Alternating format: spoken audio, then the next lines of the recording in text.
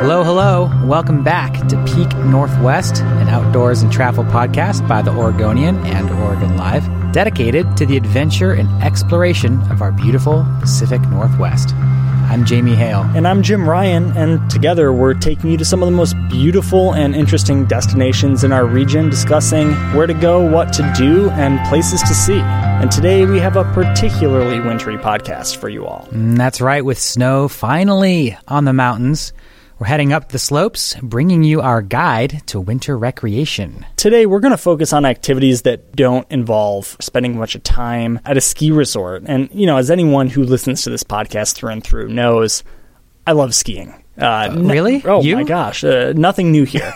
But there's plenty of other stuff to do for folks who don't want to spend their weekends downhill skiing or shelling out a bunch of money for a lift ticket. So, Jamie, you're in that boat, more or less, yeah? Exactly. I'm not a skier, but I still want to enjoy all the majesty of the mountains in the wintertime. And I know a lot of other people are in that same position, too. So whether it's snowshoeing, cross-country skiing, sledding, or ski-joring, there's something for everyone in the mountains come wintertime. That's right. I mean, it's a completely different feel, as you know, up there in the winter. And just the views on the way up to Mount Hood, let's say, in the wintertime are enough to make you smile and kind of wish you were spending a little bit more time up there. So it makes you happy to call Oregon home. I mean, it's incredible. That profile of the mountain, there's just something so special about that. It warms my heart. Yeah, mine as well. You and our good pal, Dylan Pilaget, wrote a couple of years ago kind of the definitive guide to playing outside on Mount Hood come wintertime. And because that's probably the biggest outdoor destination, you know, singularly in our state,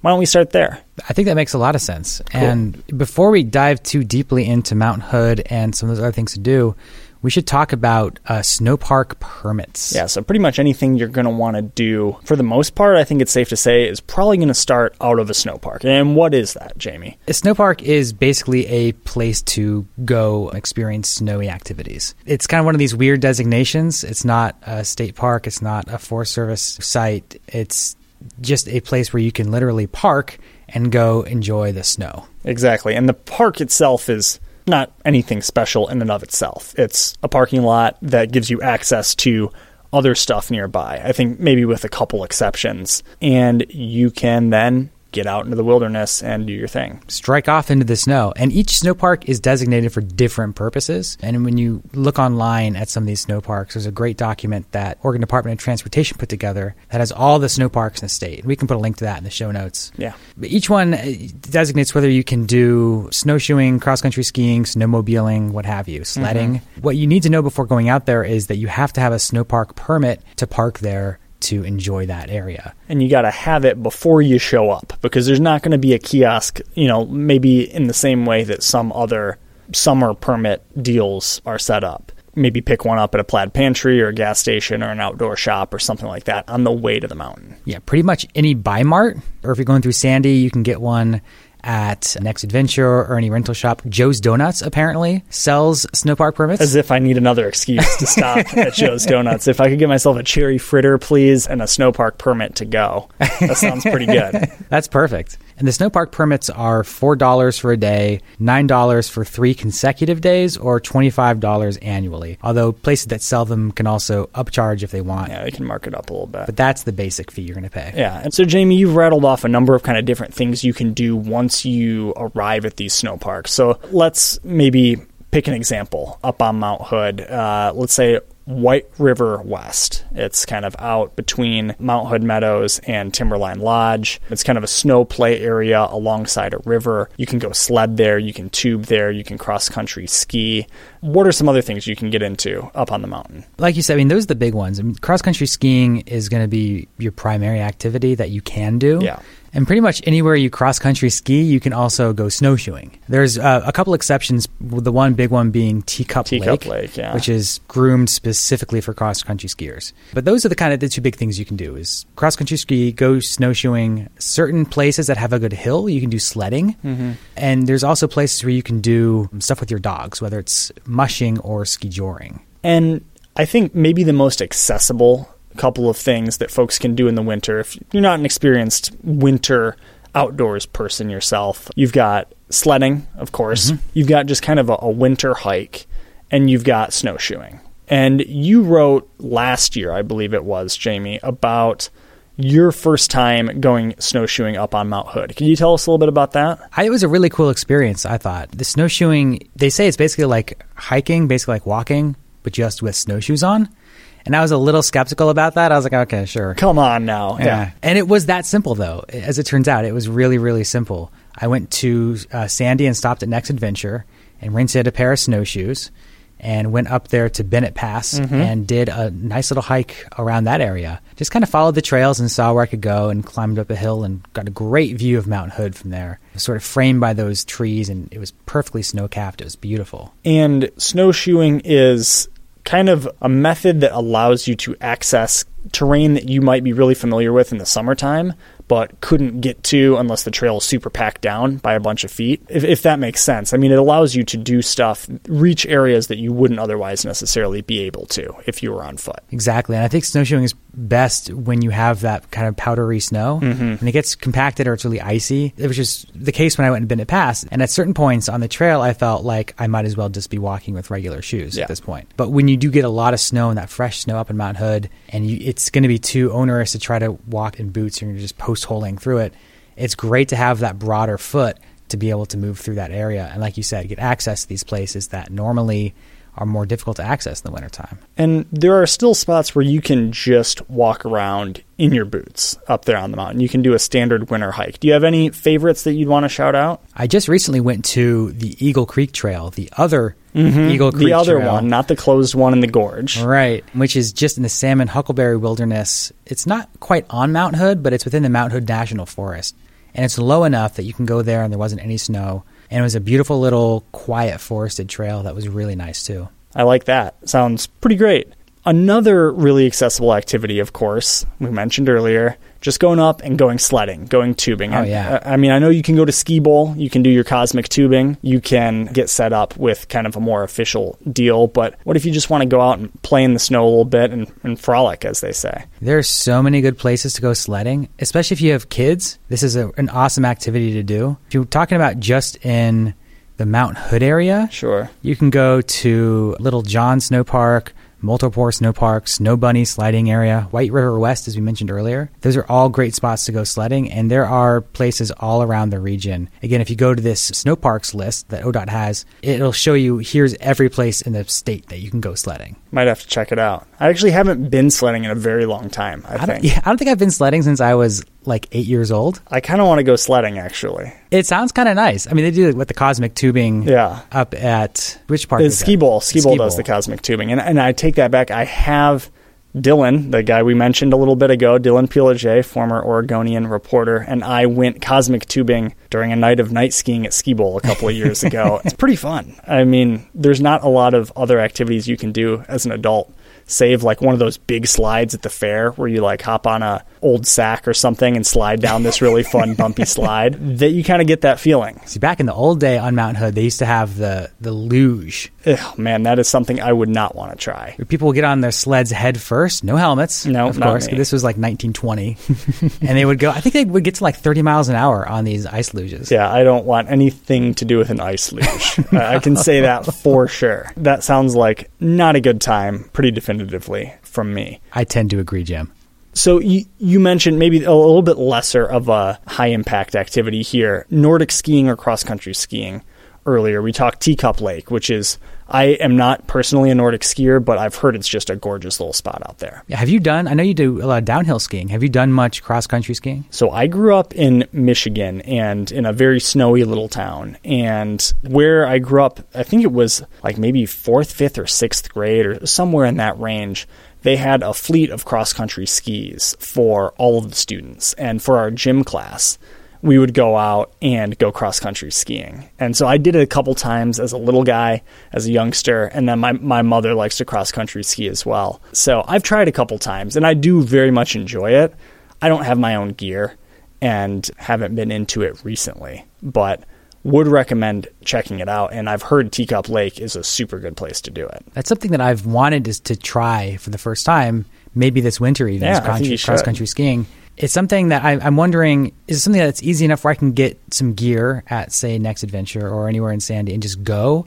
Or should I sign up with like an instructor, like a meetup of people to kind of learn the basics first? I think if you set your expectations accordingly, it'd definitely be something you can go out and do on your own. I mean, the elevation up and down, as I understand it to be at a Nordic track, they've got probably a beginner trail, an intermediate trail, maybe an advanced trail. Again, I don't know for sure. But if you pick out a beginner trail that's mostly flat, it's all groomed, it's really nice, at some of these established Nordic skiing places, I don't see why you couldn't go out and try it yourself right away. In fact, I think you should, and you should report back. Oh, man. Yeah, it'll either be a beautiful experience or a total disaster, but it'll be a great story either way. I think no matter what, you'll walk back with something to report. So, also, can I just say that doing cross-country skiing in gym class is like the most Michigan thing I have ever heard of in my life, and I love it. I think so, too. I mean, coming to school, having your snow pants, full jacket, everything ready to go, that is a very Michigan story, I would say.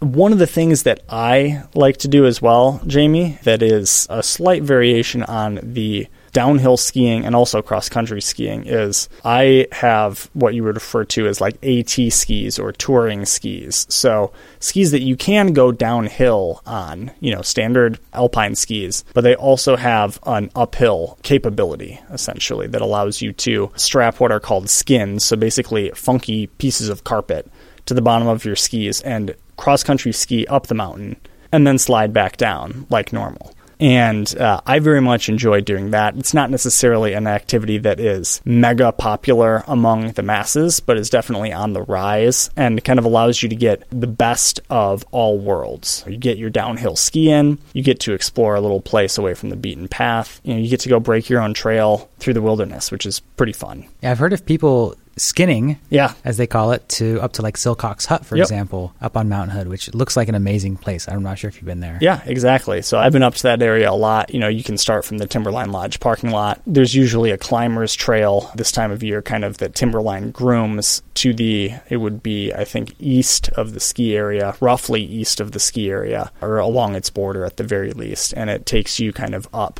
to the top of the Palmer chairlift, which is the highest chairlift on Mount Hood. And from there, you can ride down in any number of directions. But it's a beautiful area and a great way when the weather is good and the conditions are safe to experience a little bit of backcountry wilderness. That's a really great time. That sounds like an awesome experience to get back in there in these less explored places off the hills. Yeah, I mean, the Palmer area on Mount Hood doesn't necessarily fall under the less explored, but this time of year, very few people up there and super fun. There's one more activity I want to talk about, which is ski-joring and mushing, which, if you're not familiar with this, involves your dog or dogs. Ski-joring, I think, is one of the more common and easier ones to do because it basically, as I understand it, can strap on your skis, like your cross-country skiing, and leash up your dog or dogs and have them pull you down the trail. I don't have a dog. I've never done this. I've seen pictures of people doing this and I've talked to friends who have done it, to mixed experiences. Okay. Depends on your dog, I think. I was going to say, what is this range from what to what here? From uncooperative pup to speed racer, basically? Yeah, I think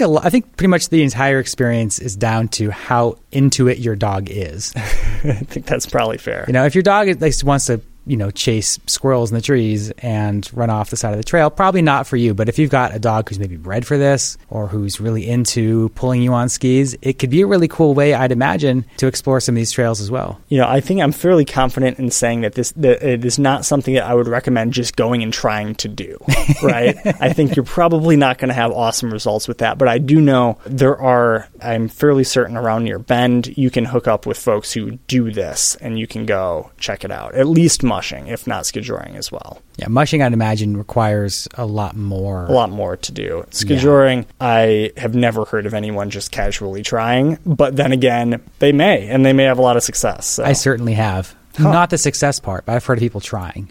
Fair. At any rate. Well, if anyone hears of skijoring for the first time on the podcast, goes out and does it and has a story, let us know, because I think that would be a heck of an experience. I would love to hear that. All right, Jamie, why don't you say we take a little break here and come back and talk a little bit more about winter recreation here in Oregon.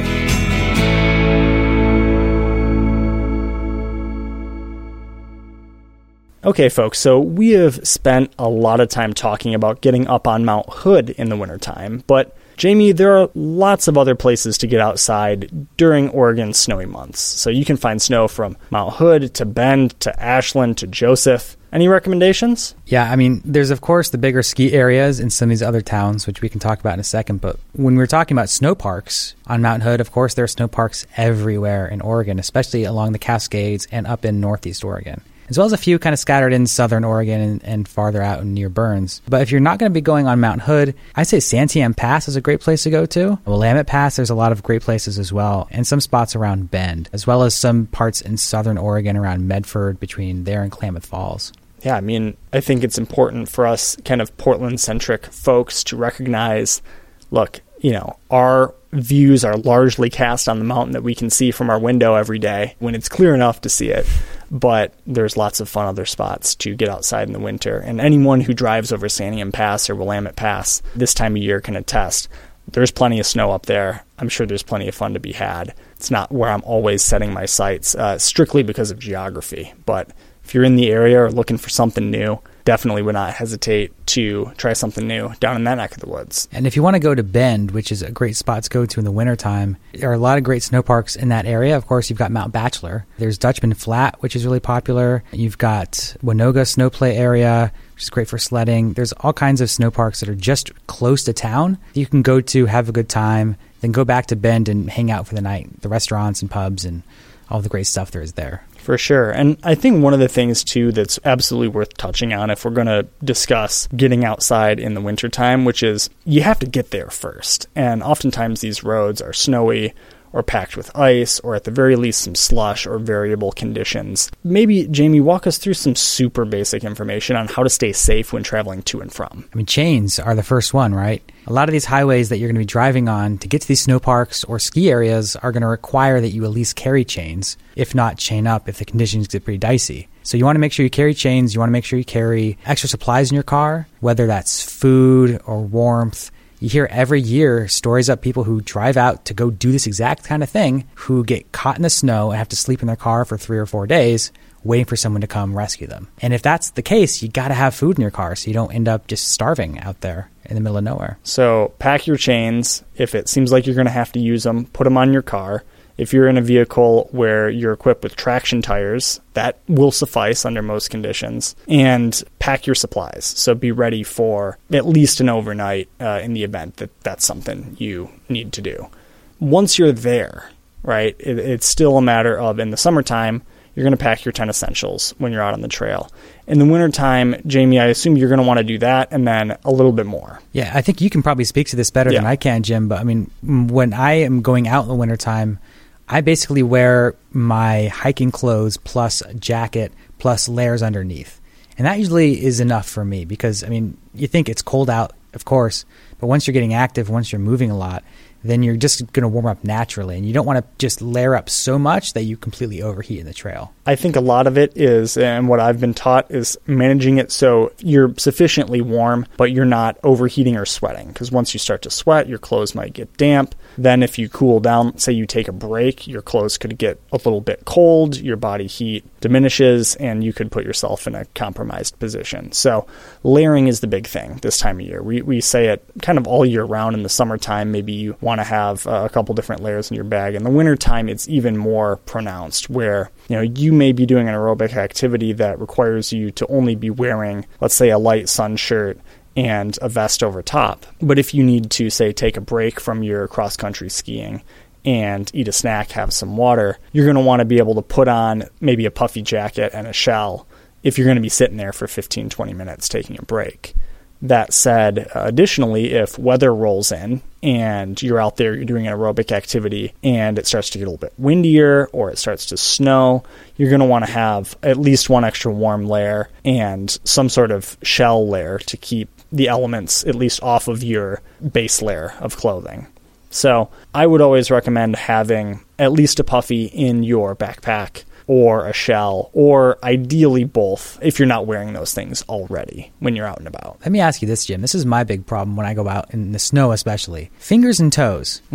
Always getting cold. Maybe this is just a circulation problem that I have personally. Nope, it is not. Wonderful. It's great to hear. How do you maintain warmth on your hands and your feet? So the first place you could turn is chemical heat. Those little packets, you shake them up. You ever seen these hand warmers? Oh, sure, yeah. You can buy them at any outdoor store, most likely. And those things are good. I usually tend to keep a pair in my backpack or my emergency kit just in case. They can provide pretty quick relief for freezing digits, specifically your hands and your fingers.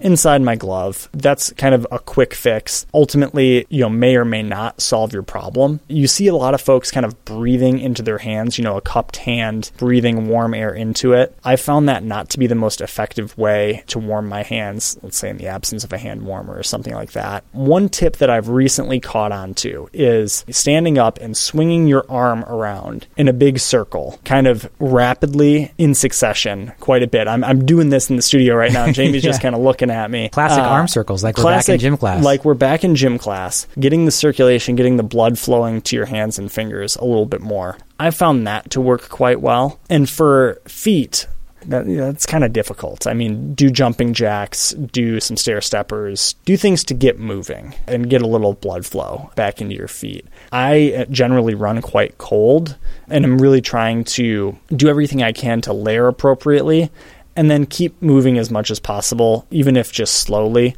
so I don't get really cold. I don't want to take a 20-minute break where I'm sitting in the snow unless I really, really need to.